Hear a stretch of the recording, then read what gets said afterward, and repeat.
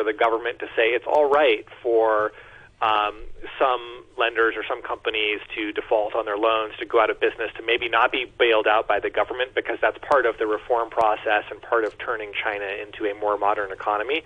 Now, understandably, a lot of people are going to be frustrated by that, and they may, lose a fair amount of money. And it does point to some underlying weakness in some areas. But I almost see it as kind of a growing up process for the economy, if anything. Ben, thanks very much indeed. That's Ben Cavender, Principal at the China Market Research Group. You're listening to Money Talk on RTHK Radio 3. Just a reminder that Japanese markets are closed this morning for a public holiday, but they are open down in Sydney, and the ASX 200 is up 0.5%, and they will be opening here in Hong Kong in about an hour's time as well. Futures markets there indicating that the Hang Seng will probably add about 100 points at the open. In the commodities markets, Brent crude oil a little bit firmer in Asian trading now at $45.13 a barrel. And gold is also rising $1 or $2 as well. It's up at $1,873 an ounce. Please stay tuned to Radio 3 for Backchat with Hugh Chiverton and Mike Rouse in just one moment. The weather forecast, mainly cloudy, 1 or 2 light rain patches in the morning, sunny periods in the afternoon, maximum temperature of around 25 degrees. The outlook mainly fine in the next few days, and it will be dry during the day and slightly cooler in the morning and at night. The temperature right now 23 degrees, 83% relative humidity, and there is still a strong monsoon signal in force. It's 8:31:30. Here's Pierre Tremblay with a half-hour news. The head of the U.S. government's coronavirus vaccine program says the first immunizations could start as early as December 11th. Dr. Monsef Slaoui said 2 vaccines from Pfizer and Moderna could be officially approved by then and swiftly shipped out. And he estimated that life in the U.S. could return to normal by May next year. But the top U.S. infection disease official, Dr. Anthony Fauci, said that would depend on the number of people who receive the vaccine. There are a couple of things that go into the effectiveness of a vaccine program. A highly efficacious vaccine, and we're there. We have 2 of them that have a 95% efficacy. The other part of the equation is how many people get vaccinated. So if you have a highly efficacious vaccine and only a relatively small 40-50% of the people get vaccinated, you're not going to get the herd immunity you need. Hong Kong saw its highest daily COVID-19 tally in over 3 months yesterday, with the Centre for Health Protection reporting 68 new cases. 46 are linked to a cluster involving dance studios. The government has said anyone who's been to one of the 14 venues must take a test by tomorrow or face a fine. Testing centres will increase quotas and extend operating hours if necessary to cope with the compulsory testing of those linked to the cluster. In a statement, the government said anyone who had been to any of the premises concerned could pick up a saliva specimen pack from an outpatient clinic, go to a community testing centre, or arrange for a private test. Leaders of the world's biggest economic powers have promised to ensure the affordable and fair distribution of coronavirus vaccines so that poorer countries aren't left out. In a closing statement from the G20 summit hosted by Saudi Arabia, the leaders also committed to support nations hit hardest by the pandemic, but gave few details. The German Chancellor Angela Merkel said this concerned her. We will speak with the Global Vaccine Alliance Group about when the negotiations are actually due to start, since I'm a bit concerned that nothing's been done yet. It is not enough just to have money in the bank. Something needs to actually be done for the developing countries. The sister of one of the 12 Hong Kongers detained in Shenzhen after allegedly trying to flee by boat to Taiwan says she's received a letter from her brother telling her to stop whatever she's doing. The letter, said to be written by Andy Lee, says he's doing fine and that he hasn't been bullied or beaten. In the letter, written in colloquial Cantonese, Mr. Lee also said he'd done some soul-searching and could now see the situation clearly, saying there's no future in carrying on. The letter was published on a Twitter account set up by his sister. She claims the content clearly indicates that it was written against her brother's will. Mr. Lee was arrested by the police in August on suspicion of violating the national security law. Next news at 9.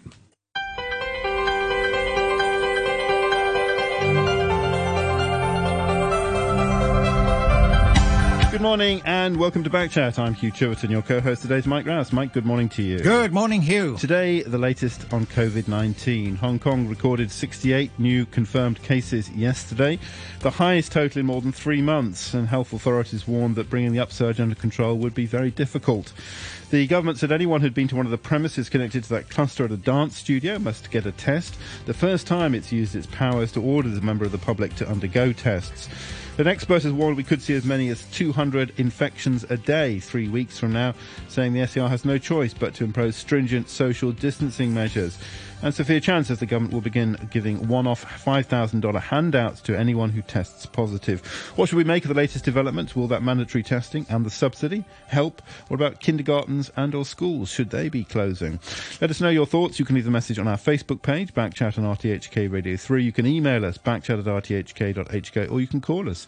And the number is 233-88266. And, of course, you can put a question to our experts as well that will be joining us in the course of the programme. We're starting off with Dr. Aracena Ma, President of the Hong Kong Public Doctors Association, and Professor Benjamin Cowling, Head of the Division of Epidemiology and Biostatistics at the School of Public Health at the University of Hong Kong. As I say, if you've got a question for them, but your best bet is to call us on 233-88266. Sometimes emails are delayed by our system, and then we get to them too late. So, as I say, if you want to talk to them, they're here to answer your questions. Okay, a couple of comments on Facebook. Victoria Ann says, the reality is humans need to socialise, and you shut down the bars, there will be dance halls. You shut these down, and people have parties at home.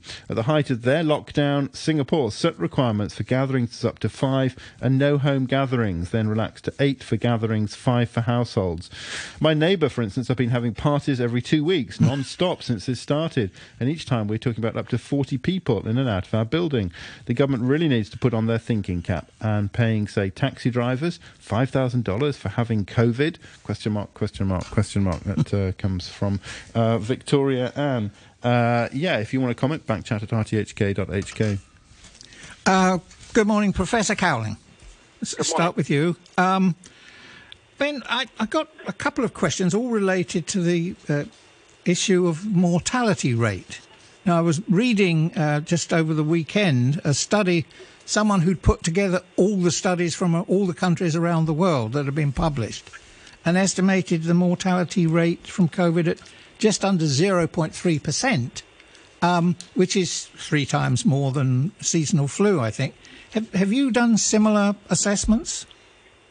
Yeah, that's right. I mean, we published some estimates similar to 0.3% quite early on, I think back in March or April. I remember you did, yes. It's not 3 times more than seasonal flu, though. It's about 30 times more than seasonal flu. Oh, right. Okay. Well, that is serious. The other thing, triggered by a message that I saw recently, the government is cancelling a lot of routine appointments for other things because of the stress on the service of COVID. For example, all dental appointments have been postponed by 1 year. And this triggered a thought, which I got from, I must admit, I stole from Private Eye magazine in the UK, that the focus is on the people we're losing death-wise for COVID tend to be quite old. In fact, the estimate there was a sort of 82 years of age, whereas other deaths, excess deaths from other causes, are below 65. Have we looked at these relativities? No, it's a really good point. And actually, I know a professor in London School of Hygiene, Tropical Medicine in the UK who just sadly passed away from cancer, whose appointment for surgery to take the cancer out was delayed by a few months, and that was really unfortunate because then by the time they did the surgery, the cancer had progressed.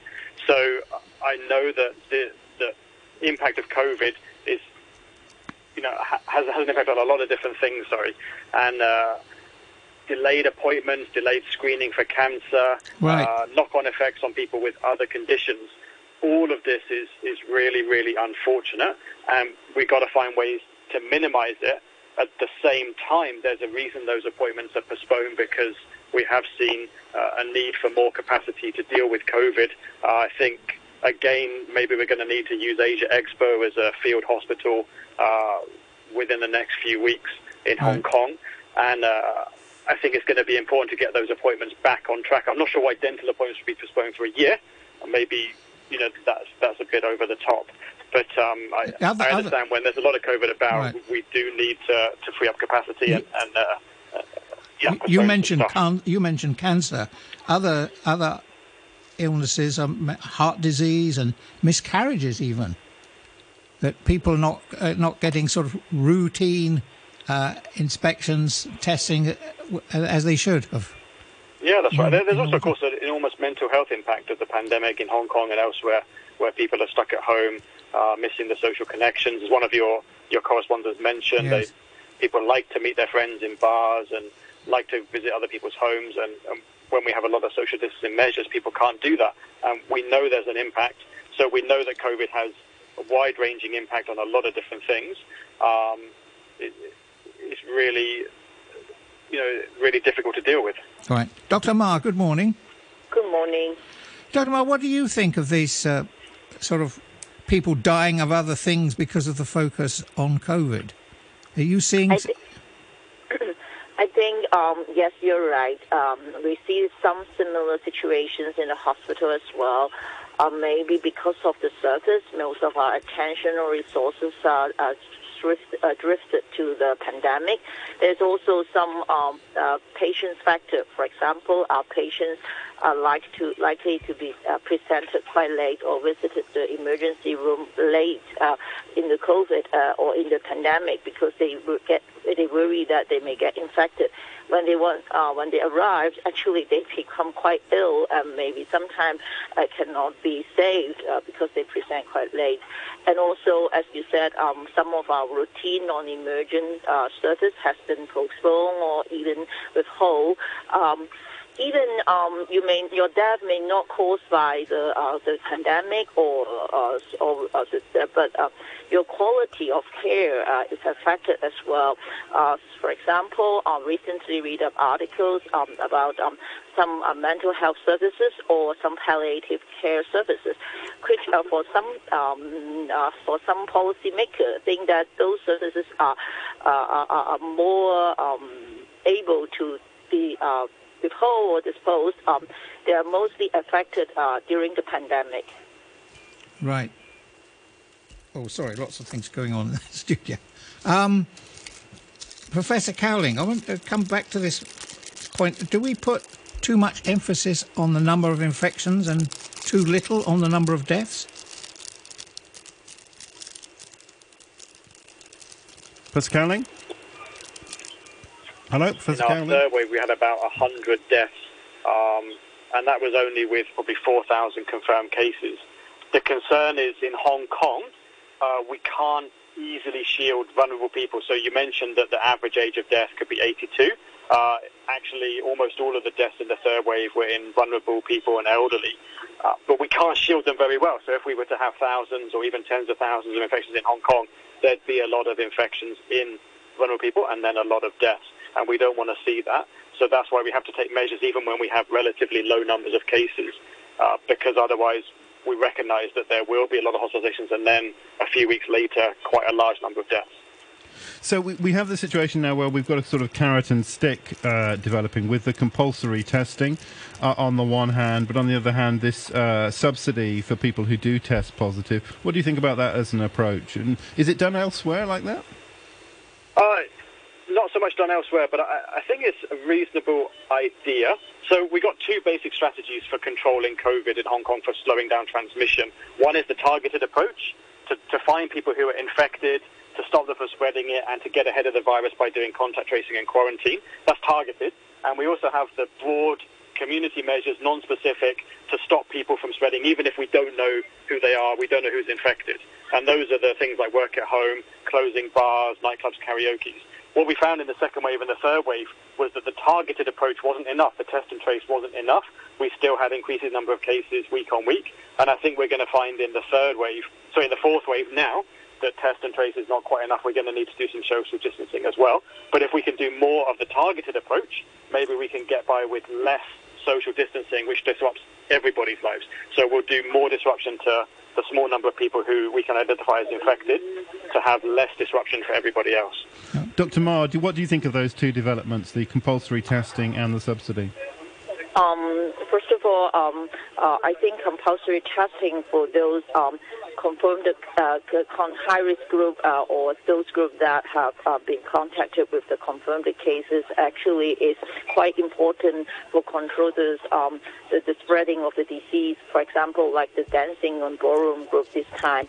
But another issue is about compulsory testing for those with mild symptoms and visit their private practitioner without definite contact with those confirmed cases. Actually, this is quite a controversial approach, especially for our private colleagues. They may find quite difficult to perform it. Yes, and although the government tried to give a more detailed instruction how to perform it and assist our general practitioner, but we still worry that, first of all, it will damage the doctor-patient relationship. Secondly, this may make some people who have very mild symptoms, they prefer to stay home rather than seek for medical attention. Why would they prefer to stay home? For example, actually, they may think that they don't have the disease, but they just have some very mild, for example, runny nose and cough. But they worry that they may be asked to be tested by their doctors, and they may even forced to do so under the new law for the compulsory testing. So they think that they may just keep and wait at home and see the condition. Sometimes they may be right, they are not infected, they are not serious, but sometimes they may be wrong. Right. I mean, this is the flu season, isn't it? This is a time of year when almost everyone gets a cold for a few days. Compulsory testing against that background could be almost everybody. Yes, you're right. To be honest, the symptom for COVID is so similar to any upper respiratory tract infection, or even to allergic rhinitis. For example, you lost your smell or runny nose. So it's really difficult to identify whether you have COVID or allergy or simple upper respiratory tract infection. So I think contact history and also occupation history, travel history is still very important. Right. What about closing P1 to P3 in schools? Is that right? Should we have done that, or should we extend it? Actually, this is another difficult question. You know that in many Western countries, they doing the lockdown, but they keep the school going on.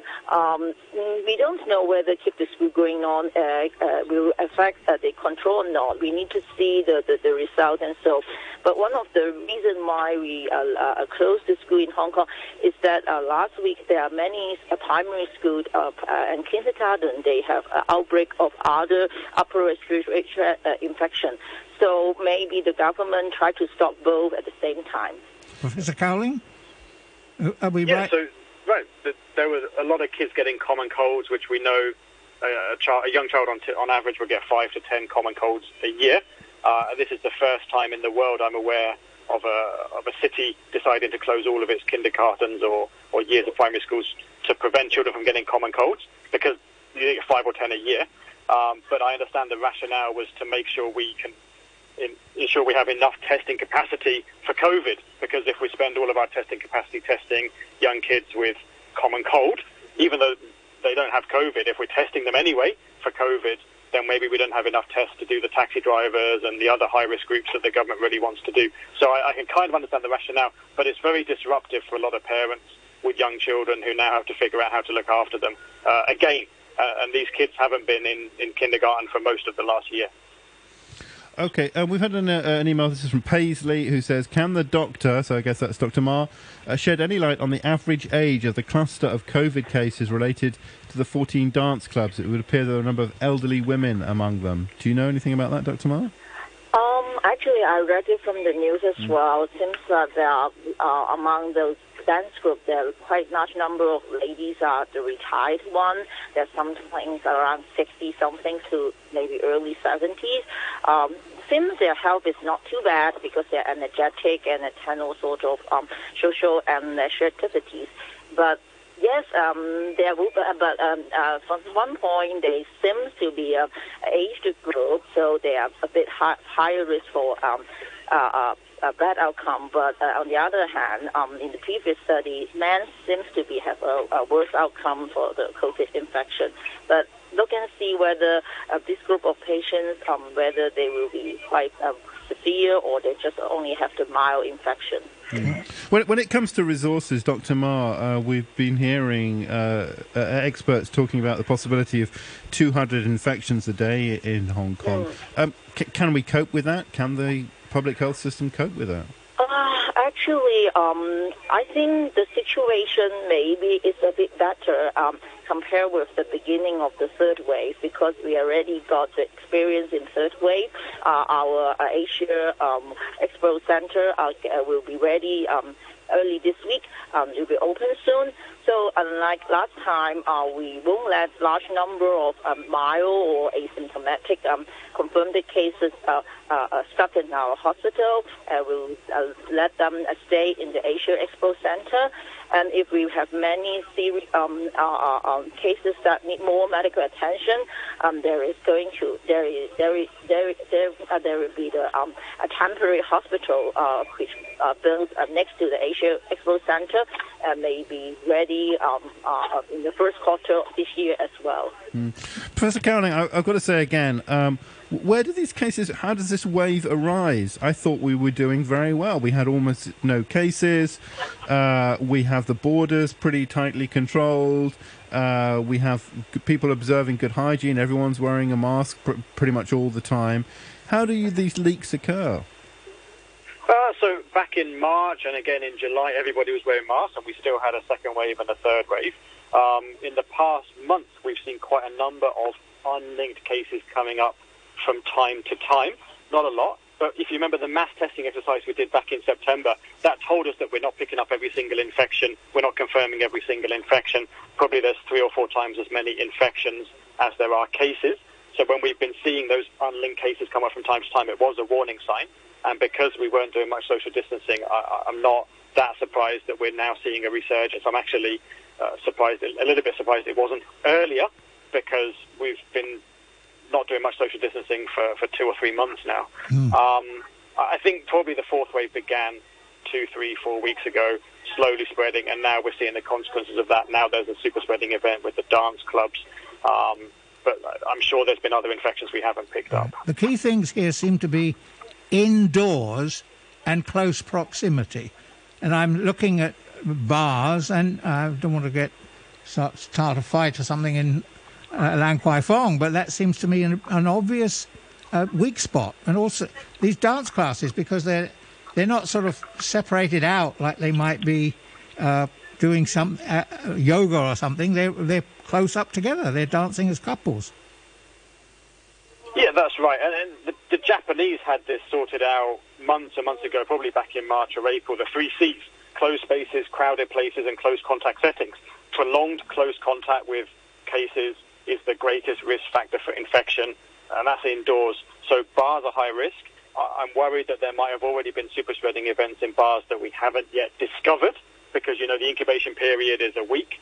So there could have been infections occurring that we don't yet know about. We're only going to discover in the next 1 or 2 weeks. And I think we've seen in the third wave and the second wave that bars, gyms, karaoke's, all those places with crowded indoor areas are really high risk for transmission. And that's got to be a focus now for the government. If I look back, we seem to be Halloween. It seems to fit the bill. Could Thanksgiving be the next one? Thanksgiving in Hong Kong is not as big as it is elsewhere, in the US. But you're right. I think Halloween parties, there could have been transmission occurring there, which we haven't yet discovered. That was 3 weeks ago. We know there's always a lag between when infections occur and then when we eventually pick them up. People infected in the past few days won't yet have shown symptoms, won't yet have gone to be tested. So I am concerned about the predictions that there could be quite a lot more cases coming up in the next 1 or 2 weeks. And if the government acts swiftly, probably the fourth wave won't be too big. But if the government takes a week or two to decide what to do in terms of strengthening social distancing measures, then the fourth wave is going to exceed the third wave in terms of the size. All right, some comments from listeners. Jay says, we are not getting the full story here, are we? Ever since the public started wearing masks, the number of people who are catching colds and flu, especially elderly, have gone down. It went down in the SAT, so I presume it's gone down now. Was the dance class wearing masks or not? That comes from Jay. And Paul Zimmerman says, how about the positive impacts of COVID measures and community actions on public health? Fewer flu patients, general fitness level up with people exercising who did not before. The $5,000 was first proposed by David Webb to encourage day earners to come forward instead of hide, and good to see it implemented. Funny how some in society have devilish minds seeing opportunities for abuse. The long-term damage of COVID has been well publicised. Moreover, where would you go to get it with so few cases around? And Bernadette says, is my lady Carrie Lamb suggesting that all senior citizens, hook or by crook, get infected with COVID to receive $5,000, which is not enough for medications? How stupid can the person who suggested this be? I'm 73, I intend to not get infected. Hong Kong government officials are going bonkers. The first thing you need is to stop all visitors, even the Politburo members in China, arriving without being sent into quarantine. Carrie Lam must have brought back infections when she visited the mainland too. Well. Hong Kong government officials are finally showing their true colours. They don't care about the citizens of Hong Kong. That comes from Bernadette. Is there a possibility that this $5,000... I mean, not necessarily that people will get infected so that they will get the $5,000, but some people have been saying, for example, that it seems to be rewarding the people who take risks, like in these dance schools, some people maybe took more measures and they are not getting the $5,000, and the people who, as I say, were more careless or had risky behaviour are getting the money. Aracina Ma? Yes, the timing of our government release this new measures really give the impression that it's just we're trying to let those dancer with these benefits. And in fact, I agree that some COVID patients, especially the elderly, the family with those in the working class, they have be quite largely affected by the COVID. Also, the elderly in the elderly home, so they should get some compensation. But when the government released it during this period of time, people think that they try to give money to those infected dancers. And also, I hope that these measures will not only for the confirmed cases coming in the future, it also they can pay it back to some of the patients who has already passed away or recovered. And Din says, I seem to recall that the government refused to test all care home inmates and staff during the third wave. Is this still the attitude? Is that true? And is that still... The government actually, they promote testing all the staff in the elderly home because the staff can take their own sample or collect their own saliva.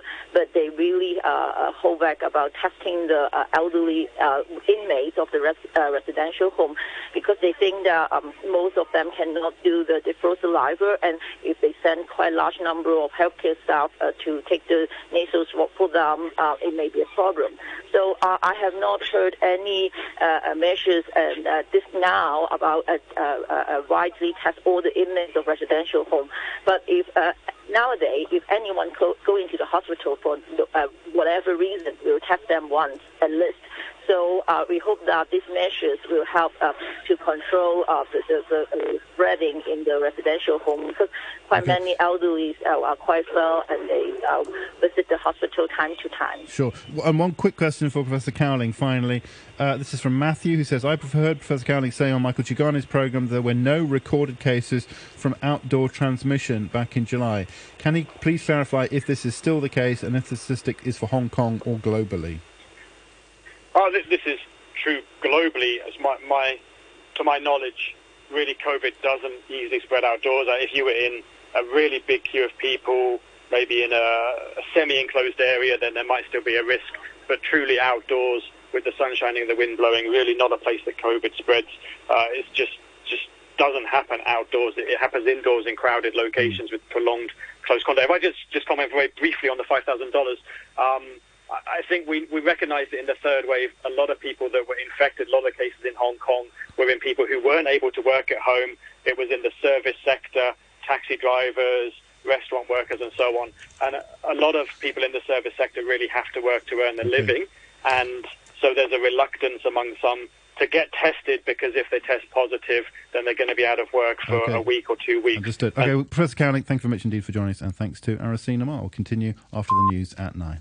Rouse and me, Hugh Chilton. We're talking about aspects of COVID in Hong Kong, with those new measures being introduced and warnings of a fourth wave gathering, with 68 new cases recorded yesterday, the highest in more than 3 months. We were talking in the first part of the programme to Professor Benjamin Cowling from the University of Hong Kong and Dr. Aracena Ma, President of the Public Doctors Association. We're joined now by Dr. Alvin Chan. He's a paediatrician and a council member of the Hong Kong Medical Association. And we're going to be joined later by Jennifer Lee, who's an ESF parent who's concerned about the closure of kindergartens. If you've got any thoughts on school closures, you might want to join in the discussion then. Our number is 233-88266. You can email backchat@rthk.hk, or you can comment on our Facebook page. That's Backchat and RTHK Radio 3. Got quite a few comments, some of the emails came in a little bit late to get to our guests, unfortunately, for the first part of the programme. But let's see what we got. George says, "Dear Backchat, the whole premise of locking down the economy and removing the personal freedoms of the citizens of Hong Kong are to protect the population, especially those who are vulnerable. The big problem is how this virus keeps coming back. I can give you a reasonable answer. Just ask anyone who's gone through our fantastic quarantine procedures after arriving in Hong Kong. At the airport, everyone is socially distanced, have to sit around for hours waiting the results. Then after that, the entire group are packed into buses like sardines to head off to stay overnight in a government-sanctioned hotel. Once arriving there, everyone stands in a tightly packed line to check in. The following morning, everyone who gets their green light at pretty much the same time then takes full elevators down to the lobby to check out, in long lines, again tightly packed. After that, you have the luxury to stand in another line to take a taxi to your chosen hotel to spend your 14-day quarantine. As you can see, there are many chances for the virus to spread in this system. It's rather shocking no one, especially all these so-called experts, who have not red-flagged the current procedure of returning Hong Kong citizens from COVID hotspots around the world. The system is clearly not working as it is, and everyone here in Hong Kong is paying a heavy price due to the constant incompetence of those in charge." That comes from George. Jacob says, "I read this morning that the US and parts of Europe will begin with their vaccination programs in December. What do we know about the plans of the Hong Kong government?" We'll get to the vaccination question maybe just a little bit later. Leon says, "Some high-profile bar owners and restaurants were gloating on your radio station about the surge in revenues during the Halloween weekend. At the time, I felt their comments were crass and would turn around and bite them, and so it has transpired. Numerous venues have been ignoring government-imposed social distancing rules, as evidenced by numerous media photos of packed bars. Government should come down hard on these rule breakers and remove their alcohol licences for constant breaches." That comes from Leon. And on Facebook, another comment from Victoria, who says, "Concerning the host question about how the virus was imported, now that the border's closed, it isn't. We have sex workers illegally smuggled into Hong Kong, and the government can't even ascertain the number of clients and who they are." That's from Victoria. And once again, our number is 233-88266. You can email backchat@rthk.hk. Dr. Chan, good morning to you. Yes. Good morning. What about the vaccines? Do you hear anything? Has the government communicated with the doctors at all about the possibility of a vaccine and how that might be distributed and so on? Well, no. I think all over the world, everybody is competing for the first lots of the vaccines, which was said to be available only after the third quarter of next year. The COVID-19 vaccines will not be sent to Hong Kong first before they provide to the the big countries. I think in the past, even for the flu vaccines and for the other vaccines, say the pneumococcal vaccine, we used to get the supply for Hong Kong, only the pharmaceuticals had satisfied the demands of those big countries. So we were usually left to the second priority. I'm so sorry to say that is a fact before. Well, whether this time the Chinese government will provide theirs to Hong Kong earlier, I really don't know. I don't know what the Chinese government had talked to the Hong Kong government. Whenever the vaccine arrives, it's not going to be enough for 7 million people on the first day, is it? It would likely... Even if available on the first day, the logistic won't be able to satisfy everybody in the first week. You know, even for the testing program, we need to have 14 days to check 1.78 billion people only in the universal community testing program. You remember? I do. So you need time to carry out the vaccinations. So I don't think we could do it within 1 month. It would have to be priority, wouldn't it? 7.8 million, 7.3 million. Which categories of persons should have priority? That's the question. Well, obviously, it will be the elderly people, the carers, health work, and old aged homes workers, and then I think the taxi drivers, the catering industry, and all those wet markets and supermarket workers, and then I think the teachers, those working in the front line for customers. Well, but then almost I think it's impossible to carry out all these things by priorities, because some might complain that they were left out, and then I think, but that's not really possible to carry out the vaccinations within a short period, say a week. So I think we need not panic, in fact. I still think that, of course, the infections seem to be very, very alarming now, because it's an exponential rise of confirmed cases for the past 3 days, from 20 to 40 to 60. Now we are expecting 100 a couple of days later. So now it is really a fierce fourth wave coming. So I think now we have to really be confident of ourselves to have the stringent social distancing, to have the stringent universal masking, the correct way of handling our masks using the alcohol sanitizers. And really, we have to ask the government, please, really do a better job, like just now George and, the field. Yeah. What about... Our audience had... they had given their very good advice to the government.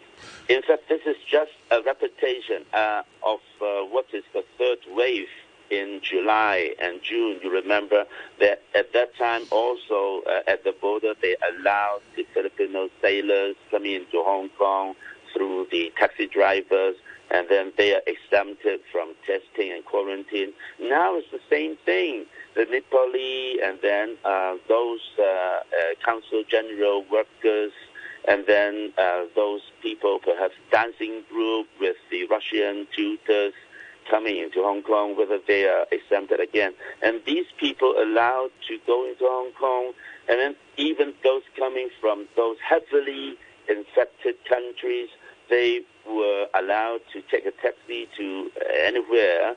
I think that is really so problematic.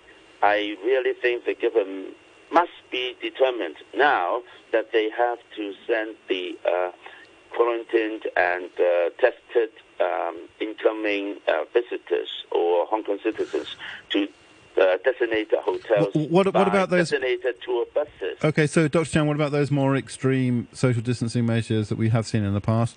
I'm thinking of closing schools and working from home. Would you recommend those now? Well, I think now it's a bit too late to me. In fact, as the officials have said, now there were many hidden chains of infection already in the community. So I would think that we are reactionary in these procedures. And I would think that, of course, it would work just like how we tamed the third wave, but we paid the great price and locking down the economy. I think it's so easy for them to stop the incoming source. I think that is most important because we are not just talking about November. We are talking about the whole winter and spring. We need to stop this fifth wave or the fourth wave from growing. So I would think that the social distancing rule, the complete lockdown on the economy is perhaps, of course, they can do it. But before that, please, the government has to close, the loophole at the border. At the border, that is the loophole. Dr. Chan, I see that you're a pediatrician, and one thing I wanted to ask you about was the effect on the mental health of our youngsters with these prolonged effective lockdown, stay home, don't go out, and cancel school and so on. Of course, yeah. What are you seeing? What are you seeing from the younger patients? Well, of course, a temporary one is not that damaging, but a prolonged one, stopping all those social distancing would have a bad impact on the development of children. Especially, we need to develop the multi-intelligence of our children. 8 areas, and not just the logic, mathematical intelligence, not just the linguistic intelligence, but also the interpersonal intelligence, also the kinesthetic intelligence. That would depend on how we have the social contact for them to develop interpersonal intelligence. So I think this is really detrimental to the development of children, especially those with the special education needs. I would think that, say, for those autistic spectrum disorder children, they need to have more social contact to help them to grow and to combat their developmental disorder. But even for ordinary children, I think the lockdown and the social distancing to the extreme and to a long period, then it's really not desirable for our children. But of course, when it comes to life and death, so of course we need to do something when it's so serious. And for a temporary measure, I think it's acceptable. But I think that the loophole must be plugged at the origin before we can really say that it would be a temporary measure and not so damaging to the children. Because but of course, the children are the least vulnerable, aren't they, in terms of the virus? Yes. And, not stronger, but the immune system are not so susceptible to the cytokine storm that had happened so often in those adults that have the fatal outcome. Now, I think it is serious for the children because the trend for the past 2 years are already that the children were preoccupied by playing the online games, by playing with the smartphones, and everybody are watching, just reading the WhatsApp without much personal interaction. Now, it is really, at this moment, if we have too many periods of such a total lockdown and stop going to school, the children, without the parents' parental good relationship, they will be addicted to those online and internet games or so-called communication, but they are not really so personal communication. So I think we have to minimize these lockdown for the children. Well, we have to minimize side effects. We're also joined now, I think, by somebody who would echo some of those comments. Jennifer Lee, who's an ESF parent. Ms. Lee, good morning to you. Hello? Yes. Jennifer Lee. Good morning. Good morning. Yes. Thanks very much indeed for joining us. I know you've been organising a petition to the Education Secretary on the kindergarten closures, and maybe you have thoughts on the school primary school closures now as well. Why are you concerned about the kindergarten closures? What's your point? We really want the CHP and EDP to consider alternative options before doing a blanket closure as they have done in the last week with the kindergartens and now with primary year 1 and year 3. And we want to see alternatives taken before the schools are shut down like this. It seems to us extreme to shut down the schools for the cold, what is being called URTI now. We feel that there are so many other options that can be taken on a layered level, closing impacted classes, closing impacted schools, and neighborhoods, perhaps allowing parents to choose, because there are parents out there who genuinely feel the need to protect their children, and they have every right to do so. But we should at least be given the choice whether or not to keep our child at home. Right. Can you tell us some of the other options? So I mentioned a few. The first we would like to see is closing impacted classes. Right, classes rather than the whole school. Right. So classes that are impacted by URTI, and then closing schools that are impacted. So if you have several blocks of classes that are impacted, then go ahead and close that, shut down that school for deep cleaning for 2 weeks to get everyone back into good health. And then perhaps closing neighborhoods before closing an entire cohort. We have 170,000 registered kindergarten students.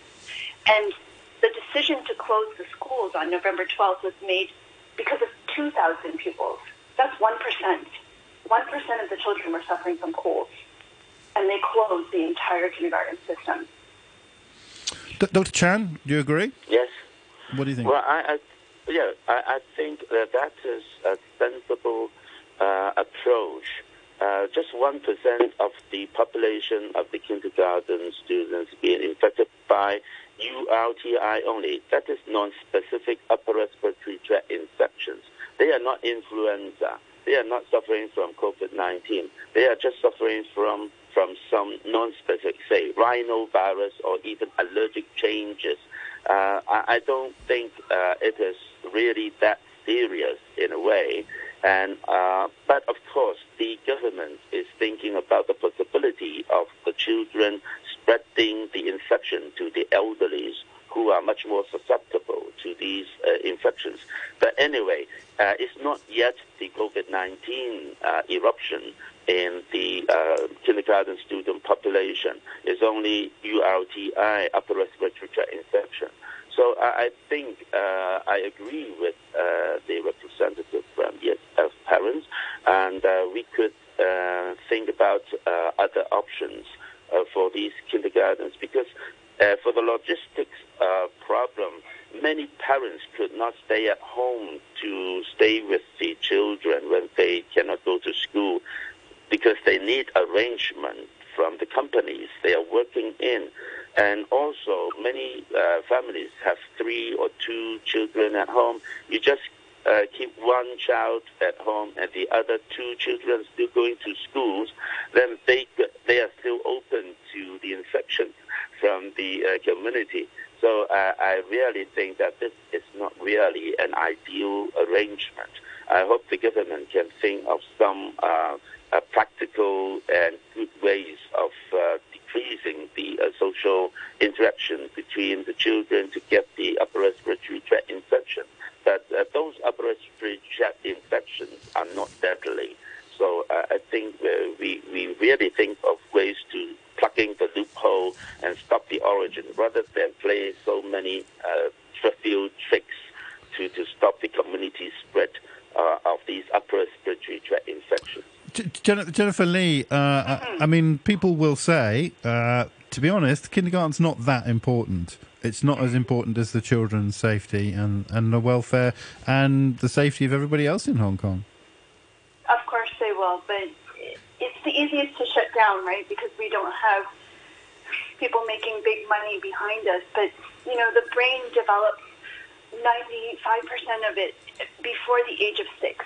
So don't tell me that it's not important. It's really important. And our children here in Hong Kong have been handling one of the longest school closures in the world. They stopped going to school in February, and they were not able to return. They were not part of the group that was invited to return in the spring.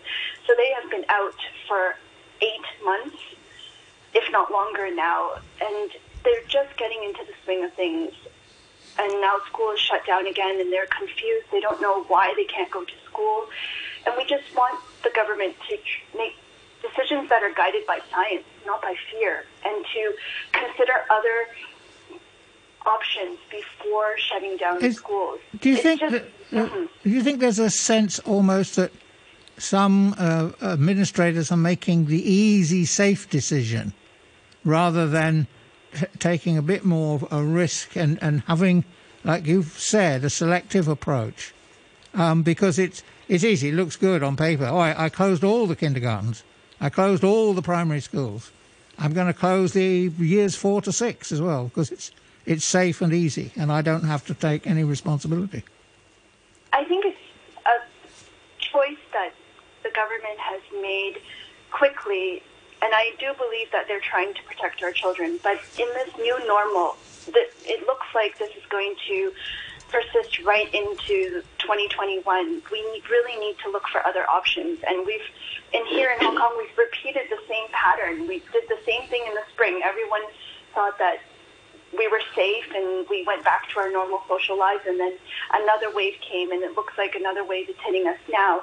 We have to do things differently this time. We can't just keep closing schools. The WHO, the UN have just recently spoken about school closures as a last resort. And here in Hong Kong, it seems to be the first measure that is taken. That's true. We do seem pretty trigger happy when it comes to schools. But here's some other comments.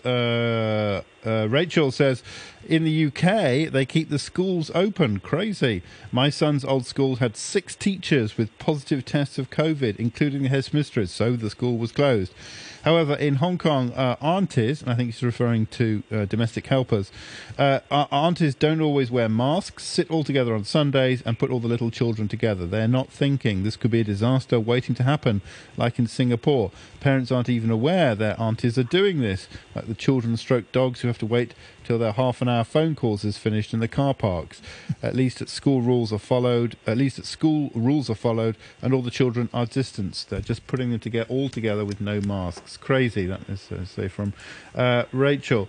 Neil says, could you please ask the doctors, has there been any research to look at how many people who caught COVID-19 had or had not been vaccinated against the flu? That is from Neil. Dr. Chan, do you know anything about that? Can you repeat? Yeah, sure. Has there been any research to look at how many people who caught COVID had or had not been vaccinated against the flu? I guess the suggestion is the flu vaccination offer any protection? Yeah, there have been reports that with the influenza vaccination, less risk of being infected by the COVID-19, and even infected by COVID-19, it would be less serious. Less damaging, and the fatal outcome would be minimized. So it is advantageous to receive the influenza vaccination now to prevent a fatal outcome or a serious outbreak of the COVID-19. And so I encourage the citizens, everyone in Hong Kong, in fact, to get the flu vaccine if we have. But the problem is there's also an inadequate supply of the flu vaccines in Hong Kong. I do think that it is good to have the flu vaccine to prevent a serious outcome of the COVID-19. Dr. Chan, that's a very important point. we have the flu vaccine every year. Why on earth haven't we ordered enough?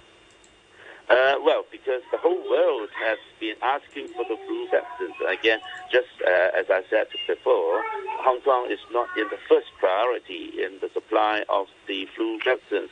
They have bigger markets elsewhere.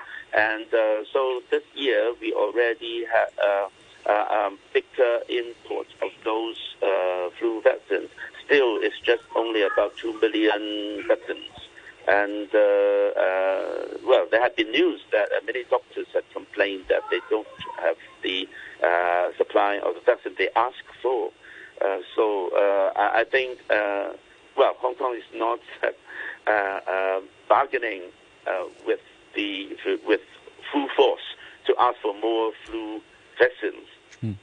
Okay, well, many thanks for joining us, Dr. Chan, Alvin Chan, a paediatrician, council member of the Hong Kong Medical Association, and many thanks to Jennifer Lee, an ESF parent. Jay says, were the people at the dance schools wearing shoes and no masks because droplets go down? Everybody's shoes has droplets on, and of course we touch them with our fingers, and then we touch our faces. And John says everyone should be checked, tested and quarantined coming to Hong Kong. No use giving exemptions for certain high so-called officials and border crossings. Look at Taiwan. They did good. That is from John. Just before we go, some emails relating to other issues and Friday's programme. Andrew Kay says, on the US elections, does any agency track how much money has been spent on the presidential election? Yes, they do, including travel, media advertising, lawyers, etc. Relative to, say, pandemic support, I would love to see that number. Whatever the amount, I would rate it as a waste of money. And a couple of comments from Bowen. We didn't manage to get this in before the end of the programme on Friday, but in relation to what Andrew Leung was saying then, Bowen says Andrew Leung has been painting a picture that Beijing has been watching Hong Kong with its arms folded until they could watch no longer and have to intervene. The truth is that the Hong Kong government has been carrying out certain policies given to them to implement by Beijing, for example, co-location, national education, the use of returning officers to screen out LegCo candidates, and it's Hong Kongers who have been watching the situation with folded arms until they can tolerate no longer, and took action as they did last year, with results that no one wishes to see, it might be added. And when they have acted, as is inevitable, they are accused of not accepting Beijing's authority and so on. This is really a very badly scripted chain of events, especially Andrew Leung's script, and everyone can see it. That comes from Bowen. And Bowen also says, I hope that in reading out my or other listeners' messages in future, Danny can be more professional when the names of legal cases are mentioned. He gives some examples. And he says only 3 things need to be made available to listeners: the name of the case, the year of the case, and the jurisdiction where the case occurred. In the case of my email this morning, this is on Friday, Danny mentioned one was an American, another Canadian case, but the cases' names and relevant years were omitted. I understand the host is always pressed for time, and reading out the names and years of the 2 cases would only have taken 6 seconds. On balance, I believe that to be far outweighed by the benefit to the public. That comes from Bowen. Thank you very much indeed, once again, Bowen, for that. Mike, thank you. Virus every Monday. Yes. You get it because I get it, yeah. We do it because we don't know what's going to happen over the weekend, so we can. It's a topic we can schedule, safe in the knowledge that there will be something to talk about. Anyway, we'll be back tomorrow as ever. The weather before we go, it's going to be mainly cloudy. A couple of light rain patches in the morning today. Sunny period in the afternoon with temperatures up to 25 degrees. 23 degrees, the latest readings now, and the relative humidity is at 80%. The government is seeking public views on proposed amendments to the Waterworks Ordinance, which includes strengthening control of plumbing materials and works to further safeguard drinking water safety, as well as enabling the introduction of a mandatory water efficiency labelling scheme for plumbing fixtures and water-consuming devices. Ways to prevent fresh water loss in private communal water mains will also be explored. The consultation will end on February 3rd, 2021. Visit the Water Supplies Department's website for details. 9:32, the news with Pierre Tremblay. Pro-democracy activists Joshua Wong, Agnes Chow and Ivan Lam say they are prepared to be jailed ahead of their court appearance related to a major protest outside the police headquarters on June the 21st last year. After consulting lawyers, Mr. Wong and Mr. Lam have decided to follow Ms. Zhao's suit in pleading guilty to inciting others to participate in an unauthorized assembly. Experts are warning that the government needs to do more to stem the fourth wave of coronavirus infections in the city. Professor Benjamin Cowling, an epidemiologist with the University of Hong Kong School of Public Health, urged the government to consider working-at-home measures, as well as closing bars, karaokes, leisure facilities and gyms, and tightening restrictions for restaurants. Chancellor Merkel of Germany said she's worried that nothing has been done to give poor countries access to coronavirus vaccines, in spite of promises of help from the world's biggest economies. She was speaking after attending the G20 summit, at which she and fellow leaders committed themselves to the affordable and fair distribution of vaccines. More news at 10. It's time right now on Radio 3 to say good morning to Phil Whelan and his guests on The Morning Brew. Hello. Hello, Phil. How are you? Not too bad at all. Good morning. Nearly up squatted. Hello. You never Facebook chat with me, Phil. Good morning. He's got the Tom and Jerry type violence. It's a great experience if you just want to get a bit of zing. On your radio and live online, this is The Morning Brew. Good morning to you. Welcome to a brand new week here on Morning Brew. Well, we're going to begin as usual with the latest rugby from Robbie McRobbie, HK Rugby CEO. After 10:30, it's Tracy Kwan time. She's going to talk about targeted closures in New York and some of the associated problems they're causing due to things being in different colour zones or maybe between two, etc. After 11:30 today, going to find out about another COVID year artistic project. Very cool one. This time, I'm going to chat with actor and producer Nick Atkinson. He's spent the last few months putting together an online platform containing original radio drama. The Proscenium. That's what it's called. His maiden project is a play called Helt Texas by San Francisco-based playwright Alan Olenichak. He's also going to be joining us from the States today. Of course, the obvious extra angle here is people not actually being able to gather in person, so they had to use what's called a VoIP. That's a voice over IP to record, so loads of things to chat about with Nick.